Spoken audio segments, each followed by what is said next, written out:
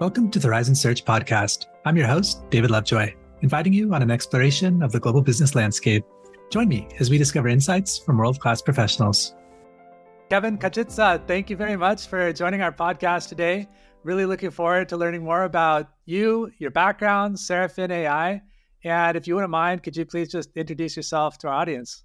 Yeah, absolutely. First of all, thank you so much for this opportunity, David. My name is Kevin Kachidza. I'm a startup founder from Vancouver. And a lot of people already know my story, but for those who haven't heard about Seraphin, 4 years ago, I was just a regular banker. I was working at a Canadian bank, big name brand that most people know. And I was in the financial crime investigations department. So my job was to look into people's accounts and to see what sort of activities they were up to and whether they were legal or not. And that was pretty much my career path. I'd actually started the financial crime investigations career path in Montreal when I first moved to Canada. And, as somebody who's originally from Zimbabwe, who emigrated to Canada in the year 2012, that sort of role, was probably the culmination of a career dream at the time, to be working in this big bank and, looking into these important issues. But in the year 2020, as many of us know, there was a huge global event which disrupted just about everything. And that was, of course, the COVID pandemic. And so, like millions of other Canadians, I found myself without a job, sitting at home on CERB, applying to every job that I could possibly be considered for. But no one was hiring. And if they were hiring, then they weren't hiring me. And so after a few months of really feeling sorry for myself, which I think is a reasonable thing for someone to do after they've lost their job, I decided that, well, if I had all of this time on my hands, then now was a good time to finally pursue my tech startup dreams. I'd always wanted to start a technology company. I had no idea how to do it. Like I said, I was just a regular banker working in financial crime investigations. But being laid off gave me the opportunity to take a look at what some of my other options were. And initially, I was targeting, like a lot of founders, I wanted to go to the startup accelerator Y Combinator in California. So one rejection letter later, and I had to sort of reconsider what my plans were. And so to cut a long story short, I found a startup accelerator called the Founder Institute. The Founder Institute is probably the world's largest idea stage technology accelerator. And it's an organization that helps to take people from having an idea to incorporating their company to getting that all-important first investment. So I went through this 10-week program, graduated number one in that cohort, and investors were waiting at the other end.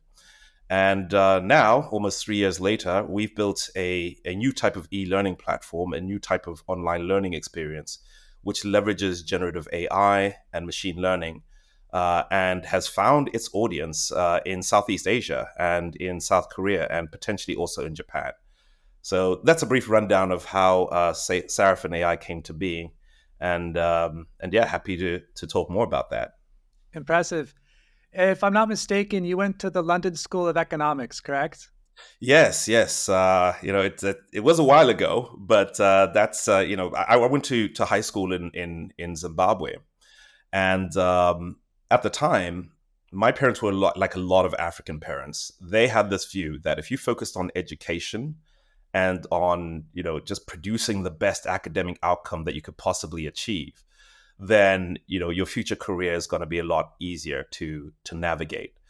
And so I was fortunate that I am the youngest of three siblings, and my sisters, all decided to leave Zimbabwe and go to university in exotic places like Georgia in the United States and the United Kingdom.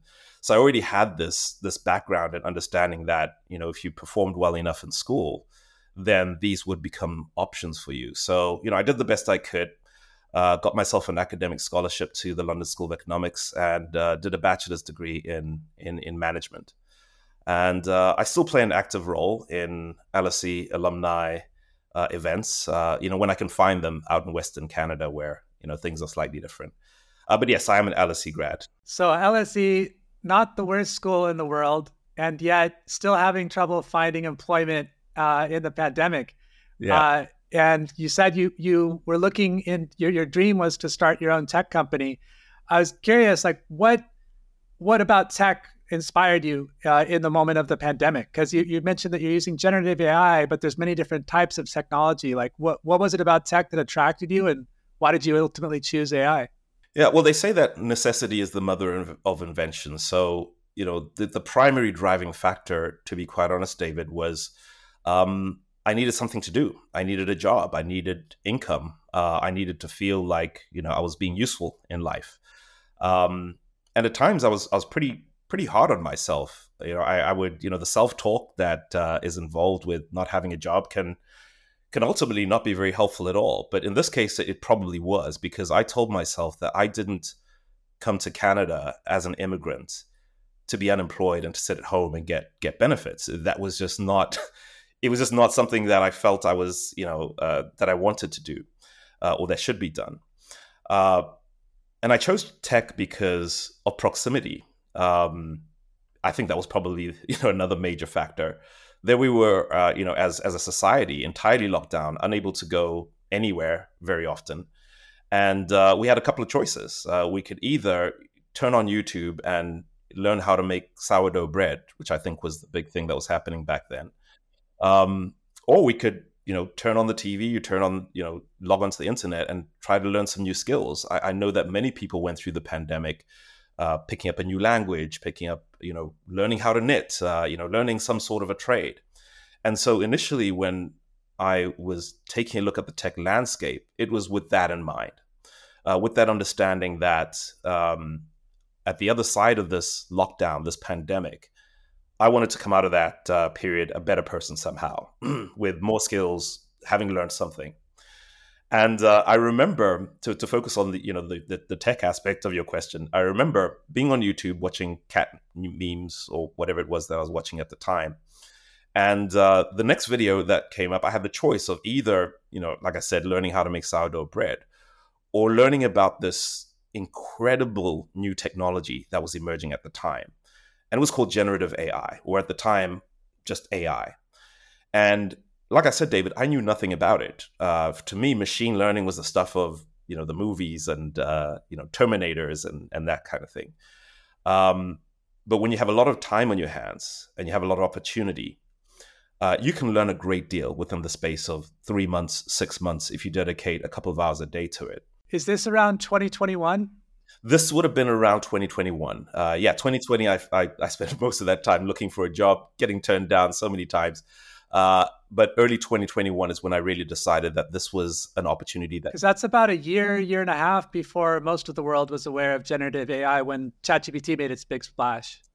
Yes, yeah. It would have been really helpful if OpenAI had released ChatGPT right at the beginning of my startup journey, because I probably spent most of the first 12 months explaining to people, explaining my view that this generative AI technology was going to change absolutely everything, and that was incredibly powerful. But yet you're further ahead than most people. Yeah. Perhaps I was a little ahead of my time there, but yeah, it turned out the way that it turned out. Now the world appreciates the power of this technology that we have available to us, and yes, I do have some views on OpenAI and some of what we've seen recently at the company.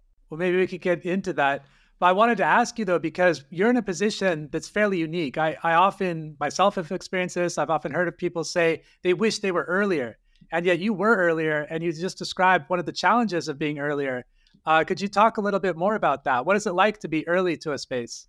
Oh, wow. It's, I may be dating myself a little bit here, but back in the day, there were people who walked around town with big signs on them that said, the end of the world is nigh. The end of the world is near. We've only got a couple of years, folks. This is it, the end. Because of AI. Well, actually, that's related. How does it feel to be first and to be describing something that is so revolutionary that it would change and impact a lot of people's lives at a time when people don't really appreciate that that's the case? You do come across as somebody who... Tinfoil hat, exactly. You're I don't know what you've been smoking. Maybe you've been smoking your socks, but that may be wishful thinking. Yeah. There were pockets of interest in what I was saying and what I was doing, But it was really kind of an uphill journey in the beginning, David.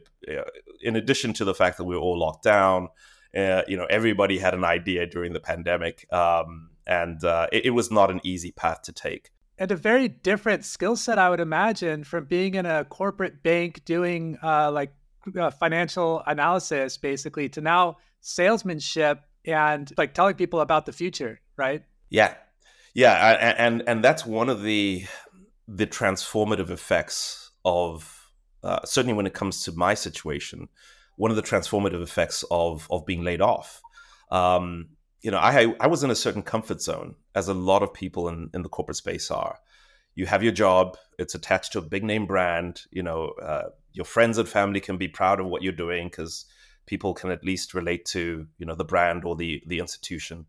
And then all of a sudden you find yourself at home without a job, no income, and nobody really cares about your ideas. Who am I really? Yeah, exactly.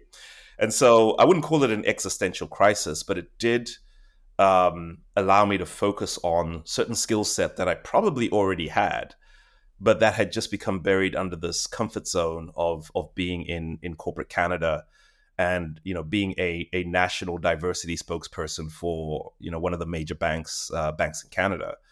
I think it takes being pushed in that direction to discover what you're truly capable of. And I think a lot of people will be surprised at what they are capable of, if they put into certain situations. Fully agree. You mentioned belonging to a large organization has its benefits, and now you're on your own. You get the sky's the limit for you, but you have to make it. So I'm curious for you, what would basically justify to your family, like, look, I've done it? Yeah, well, it was a funny time because at the time that I started Sarafin AI, none of the usual rules applied. It was like, it's not like now, or maybe let's say 5 years ago, if you said, hey, I've got this great idea for a new piece of tech and I'd like to build a company around it. Well, then, people who cared about you would remind you of the risks of leaving full-time employment and all of that good stuff. And, are you sure you're making the right decision? And some would try to be supportive. But when the world has been completely turned upside down on its head and, millions of people are suffering, some in the worst way because they're not just dealing with unemployment, they're dealing with real health issues. The fact that somebody has taken the initiative to do something with their spare time and hopefully create something that could be of value. And if it doesn't create that much value, then at least they've learned something from it. I'd like to think that my friends and family appreciated that angle of it. But what I do know is that everyone who mattered was supportive when it came to me starting the company. That's led to where we are today. So I'm very grateful for the support that I've received from friends and family, and sometimes even just bystanders. Yeah. Well, I'm certainly impressed with what you've done so far. And I think sharing it with the greater world, as you are right now, will hopefully help others as well. Now, you mentioned something, you had your thoughts on OpenAI. I was wondering if you could unpack that a little bit. Yeah. And, one thing I do like to say, and I say this to investors and, potential partners around the world, I'm a first-time founder. So if sometimes I come across as being more open than a typical CEO, it's because this is all new to me. And, I try to be the same person that I was before, just with new responsibilities. So that situation with Sam Altman, OpenAI, and the OpenAI board was both hilarious and outrageous. I mean, it was hilarious because, or maybe that's just from my perspective. I felt I could see the folly in what the board was doing by firing the CEO of this massive company without informing their investors. David, I have angel investors, right? So we're not talking about Microsoft, billions of dollars. As a courtesy to my investors, right, actual investors and potential angel investors, I would not make a move that big without at least picking up the phone and saying, hey, I was thinking about doing this. Do you have any sort of issues with that? Do you have any thoughts? Any guidance that you might want to offer? Because even at the end of the day, as is the case with Sarafin AI, I'm the major shareholder, I'm the CEO, I'm the founder. And so ultimately, I make the decision. But you've got to inform your investors, even just as a courtesy, that this is what you're looking at doing. So I feel that The board's move in terms of removing Sam Altman was a rookie move. I have no idea how they felt that that was going to fly with their investors. Perhaps they were privy to additional information which still has not come out. But certainly, I think the way that has played out, it turns out to have been a very, very mismanaged way of doing things. It's interesting to see Sam Altman back. I think that it does give us some insight into not only his influence in the AI sector and in the industry, but perhaps what OpenAI are working on right now. But beyond that, I wouldn't really speculate on what's going on behind the scenes. But I was surprised that any board of directors that has any amount of experience would pull a move like that without informing their major shareholders. I certainly wouldn't do that. And if you're a startup founder or an aspiring startup founder, I'd always advise to keep in touch with your investors, even just as a courtesy. Important to underscore that point. Thank you. What surprised me was these are some very intelligent people. So I assumed that they must know something we don't to act what would seem erratic from the outside. And I was also impressed or surprised, all sorts of things, with Microsoft's response, because it seemed like it really impressed upon me how valuable talent is at that level in the AI space, because you quickly had, I think, Salesforce coming in, Elon Musk coming in and trying to poach some of that talent.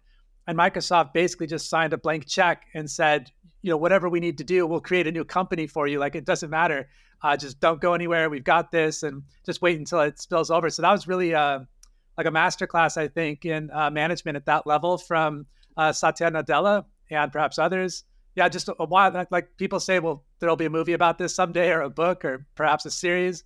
But yeah, something very unusual, I think, happened. And I think there's a lot that perhaps the outside world didn't know and maybe never will know.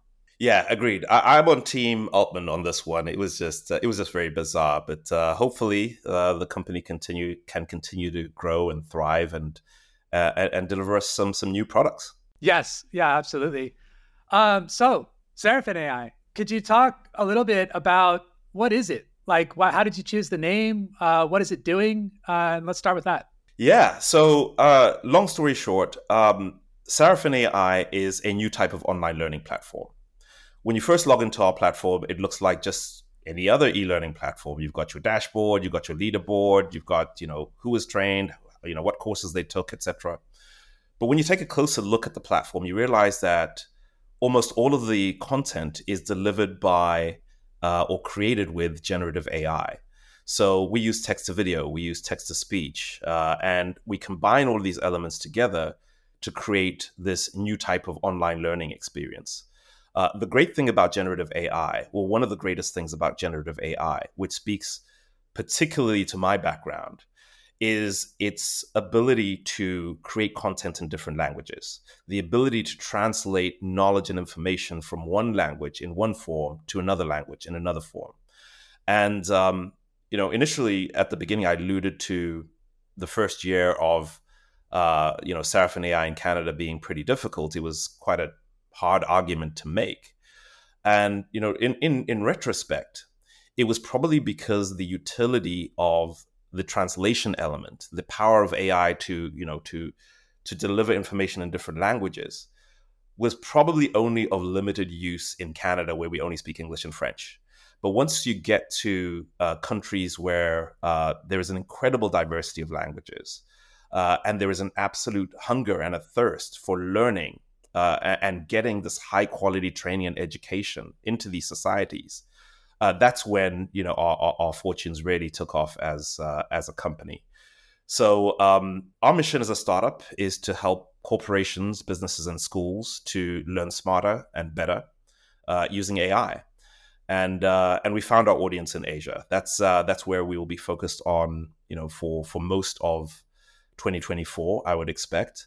Although I do have plans to see, what headway we can make in back home in North America. And you've been on a few trade missions for Canada. Could you talk about that? How did you do that? What is it like? And what would you recommend for others, perhaps considering the same thing? Yeah. For folks who are wondering how it's possible that a small startup from downtown Vancouver could make the progress that we've made in markets as diverse as South Korea, Japan, Singapore, the Philippines is coming up next, potentially Thailand as well. There are a couple of reasons. One is right place, right time when it comes to the AI sector. But secondly, about a year ago, slightly more than that actually, I made the strategic decision to align Sarafin's international growth strategy with Canada's international diplomacy efforts. And that sounds kind of complicated, but Canada has some very clear priorities when it comes to international diplomacy and international trade. And most recently, the emphasis has been on the Indo-Pacific strategy for Canada. There have been a great deal of resources allocated towards that Indo-Pacific strategy. There are many parts of government that are working in concert to advance that Indo-Pacific strategy. And I simply took the list of countries that Canada was focusing on, took a look at all the resources that were available for, to promote international trade, and put together a proposal to completely align Sarafin's internationalization strategy with Canada's strategy. The Canada brand is an exceptionally strong brand. Needless to say, that's the whole reason that I emigrated to Canada. Around the world, Canada is known as a leader in many areas, including in innovation and also social issues around diversity, equity, inclusion, tolerance, those sorts of issues. And so when you translate the power of the Team Canada brand, you combine that with the resources which are available to Canadian companies and Canadians to take their products overseas. And then you also look at the enthusiasm with which, many Team Canada representatives, embassy staff, the enthusiasm with which they've greeted Sarafin AI and said, we think that this can work really great in our markets. That is what has resulted in the progress that we've made to date. I always tell our valued partners at the Trade Commissioner Service at the Canadian Embassy that there is no way that I could have done this without their support and without their guidance. As a small company, as a small startup with limited resources, as a minority founder as well, who and an immigrant who came to Canada and doesn't have, perhaps the networks and the resources that other Canadians do. I never could have achieved this without the support that I've received, through the Embassy of Canada around the world. And now we're really beginning to experience the benefits of that in terms of our pipeline of opportunities, in terms of the partnerships that have already been signed, and just where we're going as a company. And so the Team Canada experiences were extremely valuable, and really propelled the growth that we've seen in our business recently. That's great.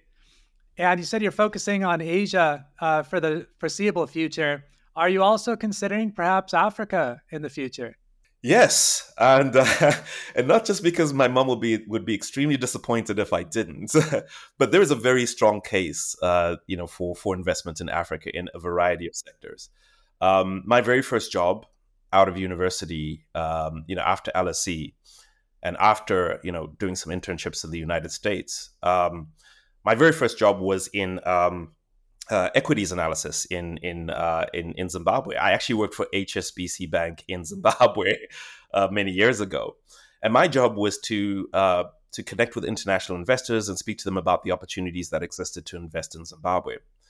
And so I saw how investors would come into this frontier market, put in $1 million, and some would exit with $9 million, and so it's part of my origin story, an understanding of African markets, an understanding of the opportunities there.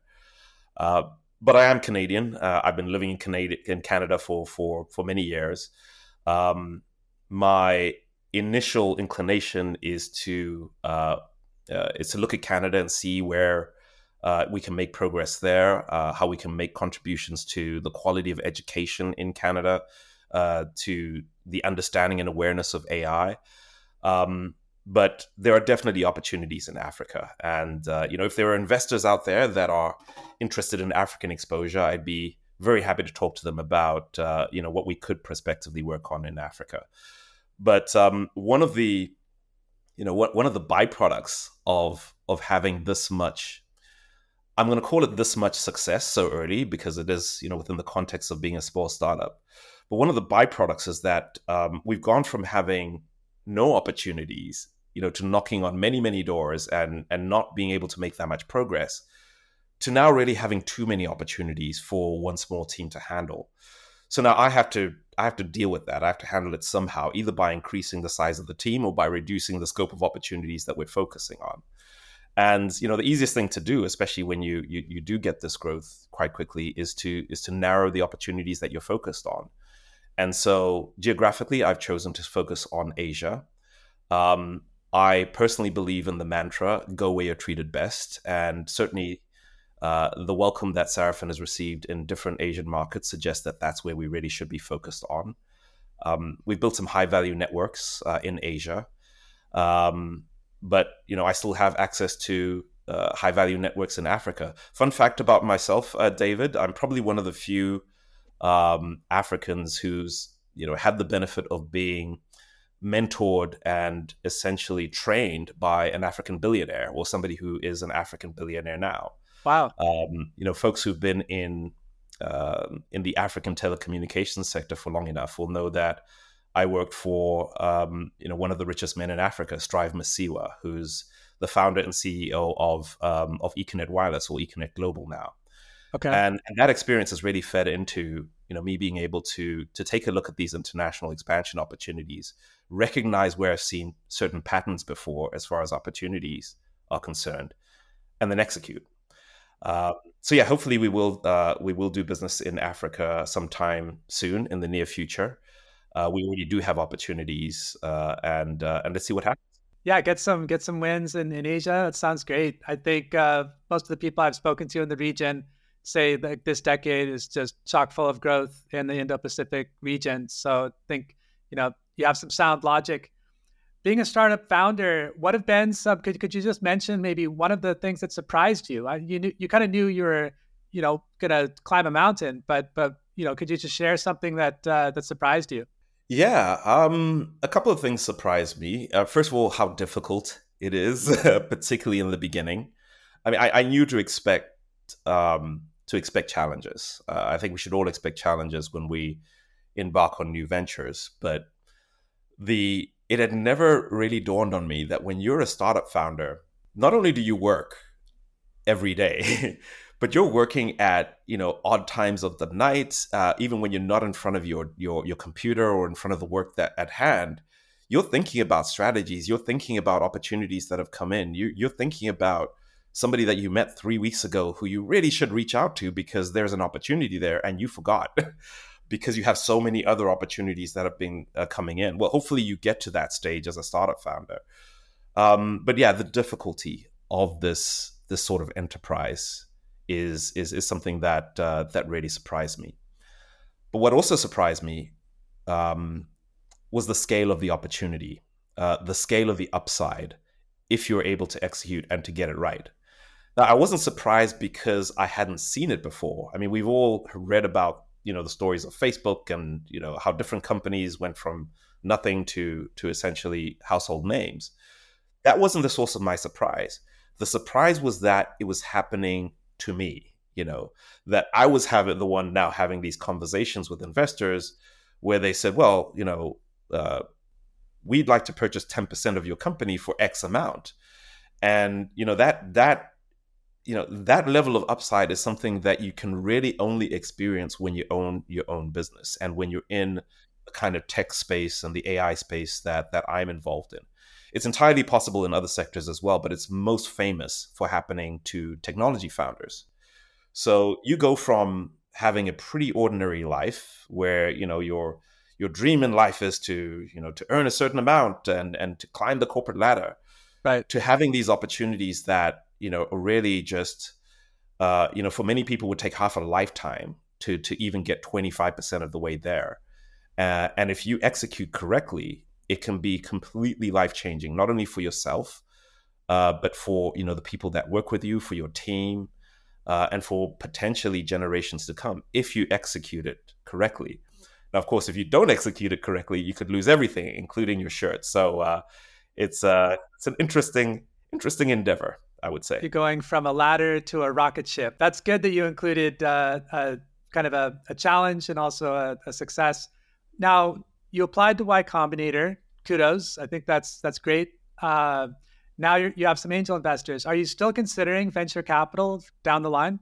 Yes, and to be clear, I was approached by multiple angel investors, but I ultimately only chose one. There were a couple of reasons for that. I didn't want to raise too much money at the time. Also, the plan that I had for launching this product didn't appear to require millions and millions of dollars. And I also wanted to see how this would play out before raising an additional round of funding. But recently, Sarafin AI has come to the attention of venture capital investors. And there's a couple of reasons for it. Firstly, I recently graduated from yet another Founder Institute program. This one is called the Founder Institute Funding Lab.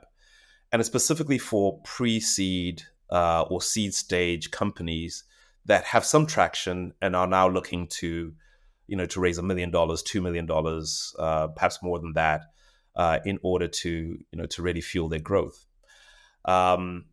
So we've been getting some attention because, I graduated from that program. Something that I emphasize to people that are new to Silicon Valley is investors literally wait at the other end of those startup accelerator programs to filter out what could potentially be bad ideas, and then just to focus on, those prototypes, those projects, those startups that have the highest chance of success. So if you do have an opportunity to join a startup accelerator, I'd always say take that opportunity if you want to build a tech company.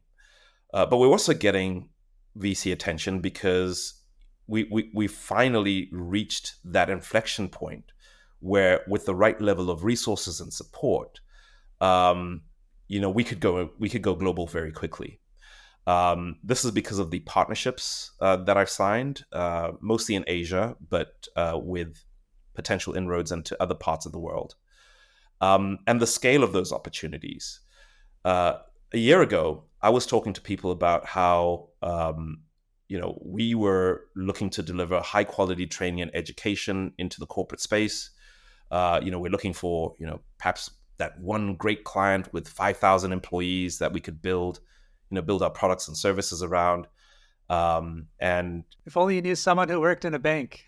Yeah, exactly. Yeah, and my job was to articulate that vision and how we could get there if we just had the time. If we, now, when I speak to our stakeholders and our investors, I'm talking to them about existing agreements, existing partnerships, the scale of the opportunity when one of your partners is a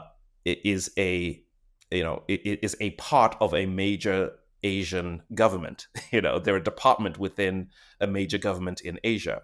Yeah, the scale of the opportunity is entirely different. How you're able to speak about it is entirely different. And so, Asia is going to be our focus for the foreseeable future. And we really do hope that venture capitalists who have an appetite, for education technology, who have an appetite for Southeast Asia and for East Asia as well, give us a call. We're always happy to talk about our business. Great. Are you able to talk at all about any of these partnerships? Is it too early to mention who some of these partners are? Oh, not at all. Some of these partnerships have been announced publicly. We're very proud of the partnerships that we put together and the caliber of partners that we have in Asia. It's not a secret that Sarafin, for example, is an official partner of the Smart Cities Association of Korea, which is a department within the South Korean government whose mandate is to build and grow these cities of the future and to provide support to the ecosystems which are involved in doing that. And that's in South Korea. It's no secret that in Singapore, Sarafin is an official partner of the Smart Cities Network based out of Singapore. Now, the great thing about that particular partnership is that it is actually in a partnership. It's actually a partnership that gives us access to smart city related projects all across Southeast Asia. So not only in Singapore, but in the Philippines, in Vietnam, in Thailand, Cambodia, Laos, other areas as well. And the challenge for us then becomes not, where will we find the opportunities to do business, but we've really got to focus on, 2 or 3 high value opportunities where we can make the most difference, the most impact, and which are aligned with our values. There are additional partnerships that we've announced as well, and perhaps 1 or 2 that I may announce during the course of December 2023. But yes, our product has really found its home and its audience in this region, and yeah, there'll be more announcements to come. Great, looking forward to it. You had mentioned that in 2021 it was early days. You had to really sell people on the idea and inform them about the need. And here we are, 2023. Seems like every day there's a handful or more than a handful of generative AI companies or companies like leveraging generative AI in some capacity. And also, your competition used to be human-generated content, e-learning platforms, and the like. Now, are you seeing a lot more people like you, if you will, like other startups leveraging AI for training purposes? Yes, absolutely. And one of the secrets that I kept with me for my first couple of months at least of building the company was that the product that I was proposing, a new type of e-learning platform that leverages generative AI and later on in the future, machine learning. It already existed in a limited form in a couple of big name companies, starting maybe 3 years ago. Maybe it was slightly more than that, but around about the time of the pandemic. There were large companies like WPP, which is one of the largest advertising companies in the world. They had cottoned on to the fact that you could use generative AI to create standardized training for employees that they had in different markets and different regions. So they were already doing this using the same platforms and the same tools and the same technologies that Sarafin was proposing to use. And so, as part of my initial pitch, you can imagine, David, when you're, your first time startup founder, you've got your pretty pitch deck and all that sort of thing, but that's pretty much all you have. You have your pitch deck, you have your enthusiasm, and you have your credibility, and how much credibility you can build within 10, 15 minutes with investors. But one of the things that I would say is that this approach to training, learning, and development already exists in some of these big name companies. They just don't announce it to the world because there's no real reason for them to do so. Their core business is not generative AI. Their core business is advertising or whatever it is with that particular corporation. And so looking forward, I fully expect more players to come into the space that Sarafin AI started in 2.5 years ago. I do think that there will be plenty of time before we reach the level of saturation where that would be a concern to me, and I perhaps have some explaining to do when it comes to stakeholder meetings. And the reason why I think that we're far from saturation in this market is, my view is that to be most effective with these AI tools that we have available right now, you have to pick a particular niche or a particular use case where your approach to using those tools can be the most valuable, can create the greatest impact. There's always been value in niching down when it comes to products, services, etc. And I think as this sector continues to grow, you will find players that are very specifically focused on particular areas. For example, Sarafin is now growing a reputation for smart city related training and education that leverages generative AI. But when we started 2 years ago, we were using generative AI for cybersecurity user awareness. That's what we wanted to assist corporations with. That's what we wanted to, where we wanted to leave our mark. And, as a startup founder, I'd been told to expect to pivot, in future.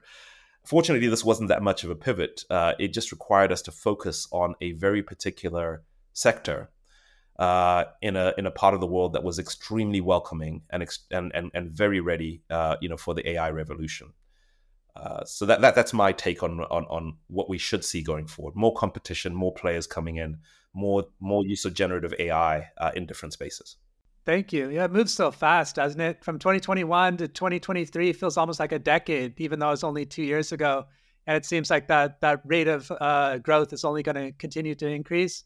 However, it also seems like everything comes with trade-offs. So both the bad comes with some good, the good comes with some bad, and you just have to pivot. You just have to basically prioritize and make the right decisions. And like if you have more competition, that gives you maybe more sources of inspiration, more opportunities for collaboration. Maybe you get into mergers and acquisitions, et cetera. But you just keep going, keep growing, right? Yeah, absolutely. And it cannot be overemphasized that artificial intelligence, generative AI, and machine learning really have the potential to completely revolutionize, I would say, 80% of industries out there. It might even be 90%. We're talking about a watershed moment in technology, similar to the advent of high-speed internet and the opportunities that presented to people around the world. For those who aspire to perhaps do some sort of business, create some sort of product or prototype in this space, I would say that there's probably a window of opportunity of another year or two before things start getting extremely competitive. But there are also certain risks that come with this technology, and I'm glad to see that there's a robust debate about those risks. I feel that at a political level, certainly within Canada, those discussions are not advancing quickly enough. We need some certainty when it comes to regulation. Particularly the regulation of low risk applications of AI, like what we feel that we do, but also of course the high risk applications which really have the potential to do great damage to society.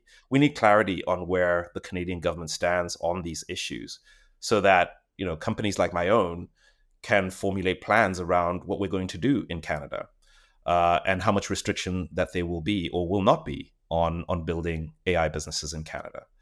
But AI can do a tremendous amount of harm, but can also be a tremendous force for good in this world. From the medical field through to, as we focus on education, we believe that education is the cornerstone of progress in every society. And that's why, I've chosen to focus on education. But there are many applications of AI which can be used for good. And I really hope to see, more people take an interest in this space.